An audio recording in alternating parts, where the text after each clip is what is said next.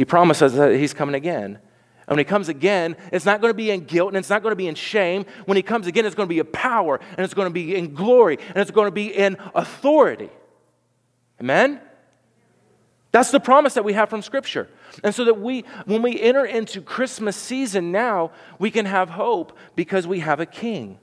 And this king's name is Jesus. And at the end of the day, guys, when we start talking about hope, isn't hope really just the expectation of things that are to come?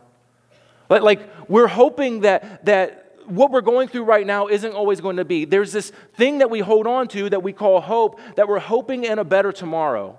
That we're hoping that tomorrow is not going to be the same as what we are experiencing today. But unless that hope is based in someone or something that can actually change your reality, that hope then end point is hopeless. Unless our hope is based in someone or something that can change the reality, our hope is nothing better than just a wish at that point. You guys have your Bibles with you? All right, go ahead and open them up. Open them up, and we're going to be in Micah chapter 5 in just a minute. And for you guys who are saying, Micah, that's in my Bible? If you go to Matthew, which is the beginning of your New Testament, and just go back a few pages to the left, you're going to bump into Micah. But we're going to do a little bit of work this morning. And what I want to do is I want to show you why millions of people, spanning from decades upon decades and centuries and actually millennia upon millennia here, why they've had hope and they haven't yet given up on that hope. So we're in Micah chapter 5. Have you found it? Okay, we're in Micah. This is probably one of the most overlooked passages when it comes to Christmas. Like we're familiar with Isaiah 7 and the prophecy of a virgin who's going to give birth. We're familiar with Isaiah 9. Behold, hey, there were people who were walking in darkness and they've seen a great light. We're familiar with that. We're familiar with the passages in Luke and Matthew. Those things resonate with us. But when it comes to Christmas, I think Micah is one of these little passages that we often forget about. How many of y'all grew up going to church? Okay, how many of you grew up going to a church where you did Christmas plays? There were Christmas plays. How many of y'all were in a Christmas play? Yeah? TJ, what part did you play? So long ago. Who else said that they were in a play? What part did you play? You were, hey, all right. The crowned jewel, you got it. Paul, what part did you play? I was one of the wise guys. Does that feel fitting? Yeah. Who had to play a tree or a camel in here? Anybody? You had to walk around with a hump on your back? Yeah, we're familiar with the Christmas story because of the plays. We know about pregnant Mary and that she was making her way to Bethlehem. We know that it was a long journey and they didn't have an Uber, and so it was a treacherous kind of a trip that she had to be on. We know that Joseph was not a calendar guy because he didn't call ahead and reserve a room, okay? Any of you men out there take heat for that one, like not calling ahead and getting a hotel room? One of the biggest fights, I think I can tell this because Ashley's not in here right now. One of the biggest fights that Ashley and I had was she was hungry and I think she was pregnant at the time, and those two things don't go well together in my house. And we were on our way, and I can't even remember where we were going, but we stopped at a hotel. And because I hadn't planned ahead, okay, I just assumed that we would pick one on the way. And we pulled in, and I walked in, and I said, hey, how much is it? And they were like, this much. I'm like, I'm not paying that much. And so I got back in the car, and we went to another one, and I did the same thing. I said, hey, how much is it going to cost? And they said, this is how much. And I said, I'm not paying that. And I got back into the car. She said, are we staying here or not? I said, no, it's too expensive. And so we went to another one. She said, I don't care what it costs. You get a hotel, okay? And so every time that we've traveled since then, I've never been the guy who hasn't called ahead for a hotel because I know how that goes. For Joseph, he didn't call ahead. He didn't get a hotel. And we know that part of the story. We know the innkeeper. We know the stable. We know all that stuff when it comes to the Christmas story. We've seen the plays. But how do all those pieces fit together in a way that makes a difference? When it comes to Bethlehem, why was Bethlehem such a big deal in the Christmas story? Well, that's where Micah 5 comes into play.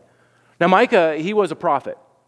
And what prophets did was that they were kind of the mouthpieces for God.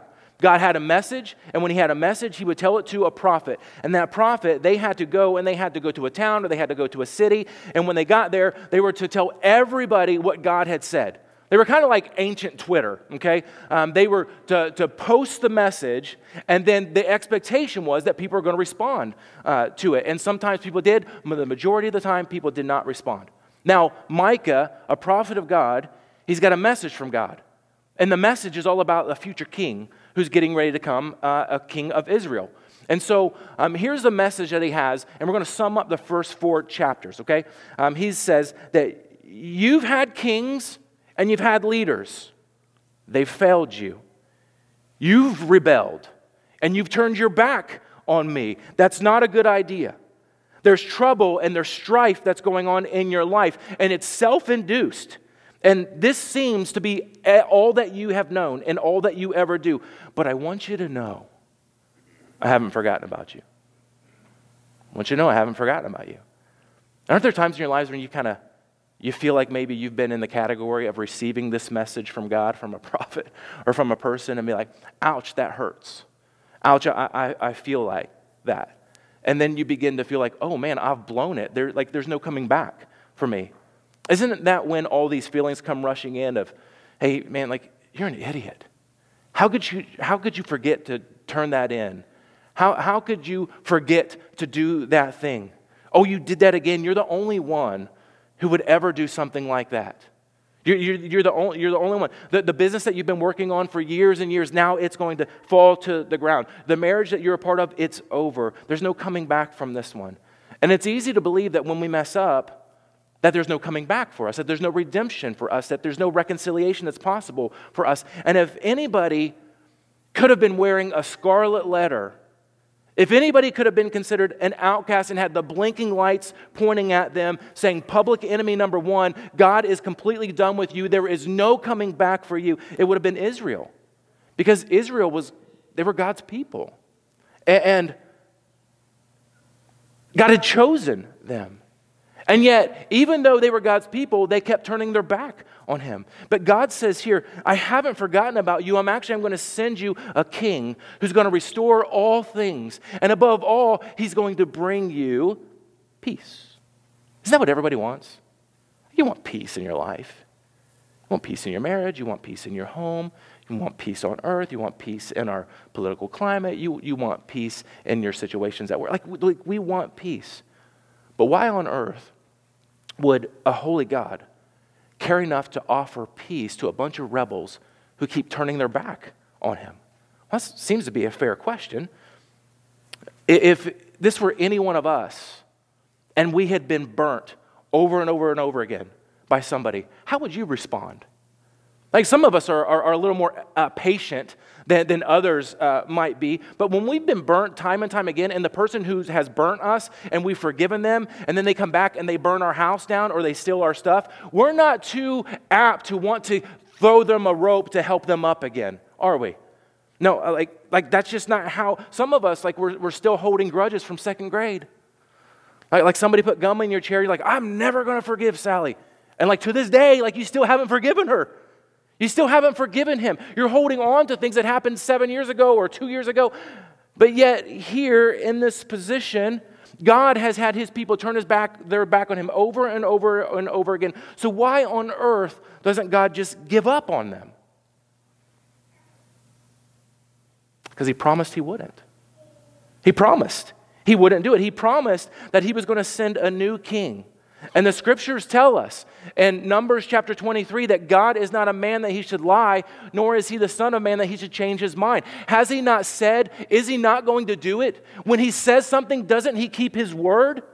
That's what scripture tells us. It points to the truth here, that God in his very nature, this is who he is. He's honest. He's truthful. Do you guys remember back in Genesis chapter 3? Particularly verse 15, there's a really weird verse back there. Adam and Eve, they've destroyed creation. God created, it was beautiful and perfect, and Adam and Eve are there, and they make some bad choices, and sin comes into the earth. And do you remember when God is like, well, you've done it now, what am I going to do with you guys? He doesn't do that, does he? Like, there are real consequences for their sin. He doesn't sugarcoat things and act like it never happened. He removes them and he kicks them out of the garden, which we find out later is actually an act and a move of grace, but he kicks them out. He doesn't act like everything is hunky-dory here. But even in this moment of kicking them out, he's not yet done with them. He promises that one day that he's going to restore peace. And peace, as we know it, it doesn't mean the absence of problems. The peace that God was talking about and that Micah is going to talk about, and when we read in the New Testament when Paul says that Jesus is our peace, the peace that he's talking about isn't just making all our problems go away. It's a reconciliation with God. It's a settling of his wrath. It's being fully restored into his family. And so you have this little verse tucked in to Genesis 3, verse 15, where God says, hey, down the road, there's going to be this constant battling going on. And the offspring of your seed is going to go at war against the offspring of the seed of the serpent. And there's going to be this constant battling back and forth. But don't worry, because the serpent is going to bruise his heel. But while that's happening, he is going to crush his head. He's going to crush his head. So why on earth doesn't God give up on his people? Because he promises that he wouldn't. He promises that he was going to send a new king, a king who was going to crush the head of Satan. And by doing that, he was going to be able to restore peace. And so Micah 5, verse 2. But you, O Bethlehem, Ephrathah, who are too little to be among the clans of Judah, from you shall come forth from me one who is to be ruler in Israel, whose origin is from of old, from ancient days. Therefore he shall give them up until the time when she who is in labor has given birth. Then the rest of the brothers shall return to the people of Israel. And he shall stand and shepherd his flock in the strength of the Lord and the majesty of the name of the Lord his God. And they shall dwell secure, for now he shall be great to the ends of the earth, and he shall be their peace. I want you to notice something significant here. There's a lot of prophecy that is given throughout Scripture. And there's a lot of prophecy that's already been fulfilled up to this point. And so a wise person would ask the question and say, how do we know that the prophecy that's given in Micah chapter 5, starting in verse 2 and going through, how do we know that that hasn't already been fulfilled? How do we know that God, or the message that Micah had at the time, wasn't just a promise of another king, an earthly king who is going to come and to fill that spot? They already had a bunch of kings. So how is it not that this is just another one that was to come? Well, look at verse 2. Again, Micah's obviously, he's pointing to Bethlehem here, okay? Bethlehem, it means, anybody know what Bethlehem means? It means the house of bread. Doesn't that sound delicious? The house of bread. It just, like, you can just smell bread, like, kind of wafting up into your nostrils. The house of bread is the place that you would go when you're hungry. The house of bread was the place that you would go if you needed to be restored. Significant things have happened in Bethlehem historically. Bethlehem is the place where King David was born. Bethlehem is the place where Ruth bumps into Boaz out in the middle of a wheat field. And that whole story starts. And then you get down to Jesse, and then you get down to David, and then it just becomes amazing. Bethlehem is now the place that is promised that this new king is going to be born. This is where he's going to be from. Great things tend to happen in this little insignificant town of Bethlehem. But here's where this little town and this king who's supposed to be born there is a little bit different than what had already been happening in Israel up to this point. This is how we know it's not just another king. Verse 2, but you, O Bethlehem Ephrathah, who are too little to be among the clans of Judah, from you shall come forth of me one who is to be ruler in Israel, whose coming forth is from old, from ancient days. Would you underline that last phrase there? Coming forth is from old, from ancient days. The wording there, from old and from ancient of days, did you know that that's only used of God? It's only always used of God in reference to being here. What Micah was saying was that there is a king. He's going to be born in Israel. He's going to be human. But I want you to know that he's always been. There's never been a time that he wasn't. And the only one who's always been is God himself. So this king who's going to come, he is deity, he is God, but he's also going to be man. There's going to be a king, but this is no ordinary king. It's what John tells us in John 1. In the beginning was the Word, and the Word was with God, and the Word was God. He was with God in the beginning. And so we see the passage here says that there is a king. And this king who's going to come has always been our king. His origin is from old, from ancient of days, but he's going to show up in Bethlehem. He's going to step down off the throne in heaven, and he's going to implant himself into humanity. And he's going to show up in Bethlehem. This is how we know this isn't just another king. There's one more verse that I want to look at before we jump into probably some more familiar verses for us. And it's in verse 4 and 5, actually. And he shall stand. Are y'all with me so far? Okay. And he shall stand and shepherd his flock in the strength of the Lord, in the majesty of the name of the Lord his God. And they shall dwell secure, for now he shall be great to the ends of the earth, and he shall be their peace. Do you guys know one of the biggest complaints that God had against the kings of Israel and the kings of Judah?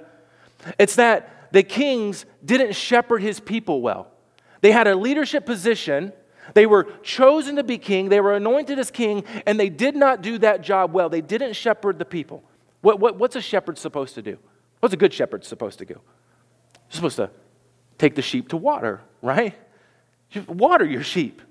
A good shepherd takes his sheep out into the fields where there is lush grass and they can eat. They make sure that there's something that can feed the entire flock.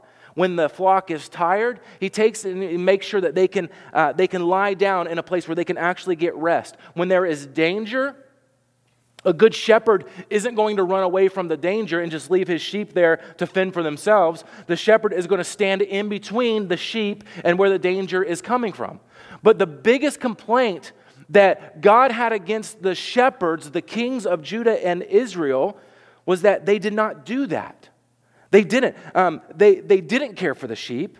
They didn't look out for the sheep. They cared for themselves. And when there was danger, they didn't stand between them and the danger. What happened was they actually pushed Israel they pushed them into rebellion. They pushed them into and led them to walk against God.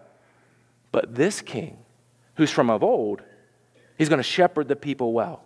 It says in the strength of the Lord, and they're going to be secure, and he's going to be their peace. And verse 5, and he shall be their peace. I want to reiterate to you what peace means. It's not that all of our problems get fixed. Now we know that every king and every kingdom promises peace. Everybody wants peace. Every political candidate from whatever party that you ascribe to, every political candidate is going to say, I'm going to bring peace in my little section of the world, but I'm going to bring it as far as I can reach. Every kingdom ultimately needs to have peace if there's not going to be chaos there. Every home, every marriage wants peace. But peace here, again, it's not talking about an absence of problems. The peace that he's talking about is that God is going to bring reconciliation with himself through this new king. There's going to be a settling of his wrath. It's going to be a restoration into his family. We have hope because we have a king. We have hope because that king, in and of his very nature, is peace. Paul says in the New Testament that Jesus is our peace.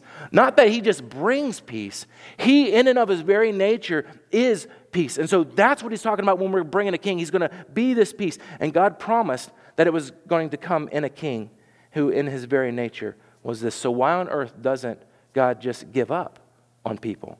Because he promised he wouldn't. He promised that he was going to send a new king. Now, I want to jump into a few quick rapid-fire verses here in the New Testament I think we're probably going to be more familiar with. And so would you flip out of Micah over into the New Testament, into Luke. And we're going to be in chapter 1. Okay? Somebody say, I got it when you get there. You guys are fast. Okay. Now, in Luke chapter 1, if you're Israel, it's been a long time since you heard the words of Micah. It's been a long time since the prophecy happened in Micah. It's been a long time since the last prophet spoke in Israel. And you're still waiting for this king to come. It's been like over 450 years, and there's still no king of theirs who's sitting on the throne. And when you've been holding on to hope for that long, your grip starts to get a little bit, become a little bit more loose. Now you've got to understand, Israel at the time, they've been tossed back and forth. From kingdom to kingdom, or from ruler to ruler. And for them, nothing has seemed as it's supposed to be. They've declined as a nation. They've gotten sucked up by stronger militant nations and empires.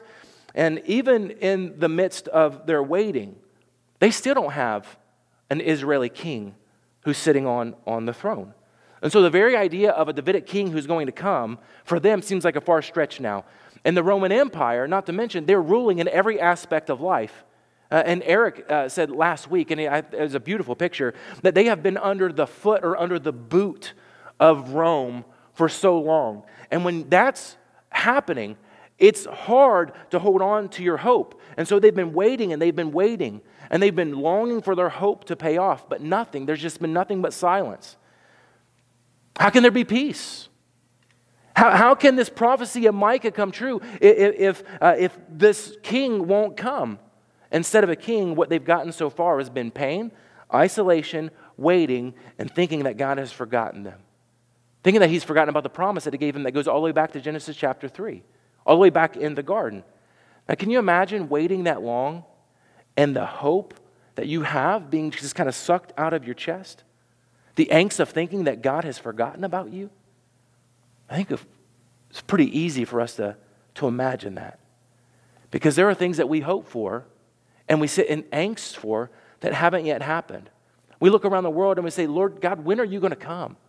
When are you going to put an end to the things that I'm seeing? Just end all of this and take us home. The emotional turmoil that we feel when we feel like we've been forgotten, man, that's tremendous. And we kind of joke and we laugh about FOMO, right? Like the fear of missing out. Like, isn't that real? If you feel like somebody's been a part of something and you've been forgotten or you've been left out, that sits deep into your soul, man. And you feel that. And so for Israel, the fear of being forgotten, the fear of being left out, the fear of maybe even that God has not only forgotten about you, but maybe he lied and that he won't bring the king and that he won't bring the peace that he promised, that's heavy. But God didn't forget. And God doesn't forget. Even when you feel like God's checked out, he's not forgotten. Even if it's been 450 years of silence, he hasn't forgotten. Even if you feel alone, he hasn't forgotten. And then on an ordinary night, like a lot of other nights that happen throughout Judea, there's a whisper of God saying that the promise is coming. The promise is coming. Your shepherd is coming. Your shepherd is here. Here is your king. But he didn't come like people expected him to come. The people expected a warrior. They expected a soldier, a reigning king. Nobody expected that the king was going to be a baby. Nobody expected a cradle. Nobody expected that. But here's what Luke says in verse 26 of chapter 1. In the 6th month, the angel Gabriel was sent from God to a city of Galilee named Nazareth, to a virgin betrothed to a man whose name was Joseph of the house of David, and the virgin's name was Mary.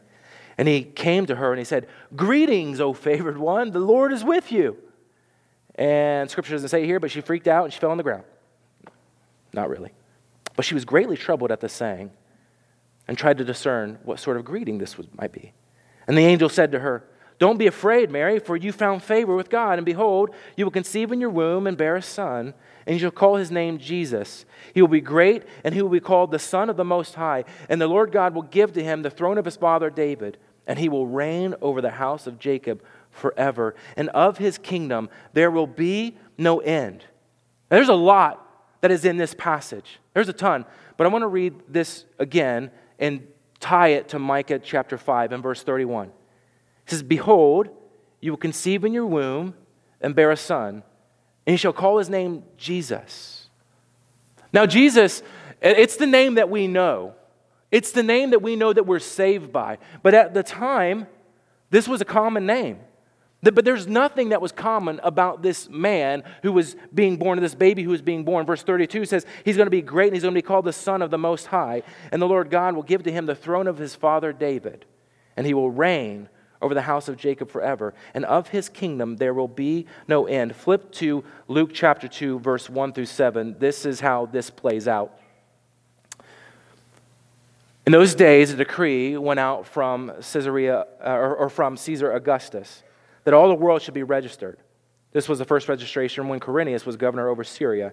And all went to be registered, each to his own town. And Joseph also went up from Galilee, from the town of Nazareth to Judea, to the city of David, which is called Bethlehem, because he was of the house of lineage of David, to be registered with Mary, his betrothed, who was with child. And while they were there, the time came for her to give birth. And she gave birth to her firstborn son, and wrapped him in swaddling cloths, and laid him in a manger, because there was no place for them in the inn. Does that sound like the plays that you were a part of growing up? I mean, you can almost smell the mothballs on the uniforms and the costumes that you put on, right? And we played this story out over and over again. But if we peel back the layers and see what on earth is actually going on, there's prophecy that's being put together here. There was a king who was promised, and he's coming. And this is what's happening. Luke tells us that there is now a worldwide event that's taking place throughout the Roman Empire. And when he says that there was a whole worldwide event, he's talking about all of the Roman, or the Empire of Rome. That's the whole world to them at this moment. That's all they know. And so Caesar Augustus, he's declared that all the people that are under his rule, that they need to come and they need to be counted. They need to be registered. The census was something that was done every 14 years, so that there could be a military count of all those who were in the kingdom, and also so that they could tax the people. And everyone would come and they would give their name, they would give their occupation, they would account for the people who were in their family, they would talk about what kind of property that they had. And so then the Roman government would know exactly how they were going to tax them and how much money they were going to get from them, and if there was anybody who needed to be signed up for the military. And so everybody had to go back to their home of lineage in order that they might be registered. Well, Joseph was from the line of David. And so he needed to head back to where? To Bethlehem. Oh, Micah 5. Back to Bethlehem. Because that's where his family was from. Why is that important? Well, the king is supposed to come from the line of David, back in Bethlehem. And he was a part of David's line. Here's what I want you to see. Nothing in Scripture happens by accident. What we have here is a pagan ruler who's calling people to go back to their hometowns and be counted so that he could tax them, so he can sign them up for his global initiative of world dominance, right? He wants to count people. He wants their money. He wants to sign them up for the military. But it's no coincidence that at the time, Mary is pregnant. It's no coincidence that Gabriel showed up just 8 to 9 months ago and had a conversation with her. There is something much bigger that's going on right now. There is a sovereign God who is in control. And he is in control of this whole situation right now. And he has made a promise. And he made it all the way back in Genesis chapter 3. And he says, I'm going to make good on that promise. He's sending them a king in Bethlehem, where he promised that it would come from in Micah chapter 5. And so Jesus, the King of heaven, he left his perfect home, sitting next to the Father. He becomes helpless. He's wrapped in swaddling clothes. The place of his birth is not in a palace. It's not even in the courtyard of a palace. The place of his birth is in this smelly, dirty stable with all the animals, whether it's a barnyard, wooden stable, or it's a cave or another part of the house. It's not where a king was supposed to be born. The bed that he was laid in was a feeding trough. It wasn't a king-size bed made for luxury. This one from of old, who's always been, that king is stepping into humanity. He's wrapping himself in flesh. And his throne that he's going to sit on, that's going to bring peace, wasn't in a palace protected by guards. It was in this dirty stable. Nobody expected a king like that. Not one person. Look at, one more time, Luke chapter 2 and verse 21. After a lot of heavenly fanfare that takes place that we're actually going to talk about in 2 weeks, 8 days after Jesus was born, he followed the Jewish custom that he goes and he is circumcised, which was common. And at that moment, they gave him the name Jesus, which was the name that was given to him by God the Father. A name that wasn't, again, too uncommon in the time. But, do you know what Scripture tells us? In Philippians chapter 2. Therefore God has highly exalted him and bestowed on him the name that is above every name. So that at the name of, go ahead. At the name of, every knee should bow. In heaven and on earth and under the earth. And every tongue confess that Jesus Christ is Lord, to the glory of God the Father. Because Jesus is our King. He is our King. He's the one who brings hope. He's the one who brings peace. We are in a Christmas season where we could get wrapped up in all kinds of things. And you should. Get wrapped up in the lights. Get wrapped up in the presents. Get wrapped up in your family. But what is it you're truly getting excited about? Is it the hope of a king who sits on the throne, who came once and who's going to come again? Or is it simply set in the gift that you're going to unwrap under a tree? This Christmas season, man, are you tired?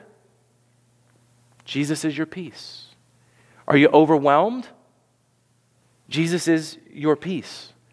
Are you mad? Are you angry? Are you upset? Jesus is your peace. Are you waiting for something right now and longing and angst?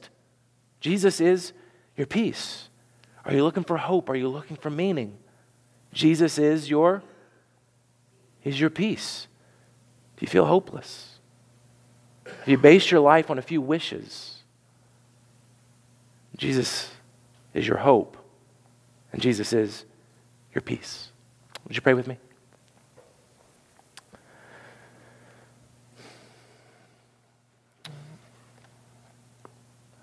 Father, you sent your Son. He was seated next to you. Eternity, he's always been the one from old, of ancient days. You let him step out of heaven to come and wrap himself in flesh. I just love that you're not a God who lies, that when you promise something, it's going to happen, and that we can look back and what feels like might be boring or feels like might be just tedious things in Micah, but we can look back and we can see your faithfulness to who you are, your faithfulness to your promises, and that you care enough about us to send yourself to the earth to be with us, to die for us, and to promise that you're coming again. And that's what we hope in today. You're our King. You're seated on a throne. And this Christmas, that's what we want to remember. Would you help us, Lord? It's just so easy to get wrapped up in so many things and all the stuff. But Father, in the midst of all that, may we push back the clutter for a minute to see an image of you seated on the throne in glory, to which one day you will usher us into to be with you. Pray in Jesus' name. Amen. Hey, y'all aren't going to want to miss next Sunday because we have a Christmas play with our kids that's going to be awesome. They've been working really hard on it for quite a while now. So make sure that you come and invite somebody to come along with you because it's going to be a really fun Sunday. Love you guys.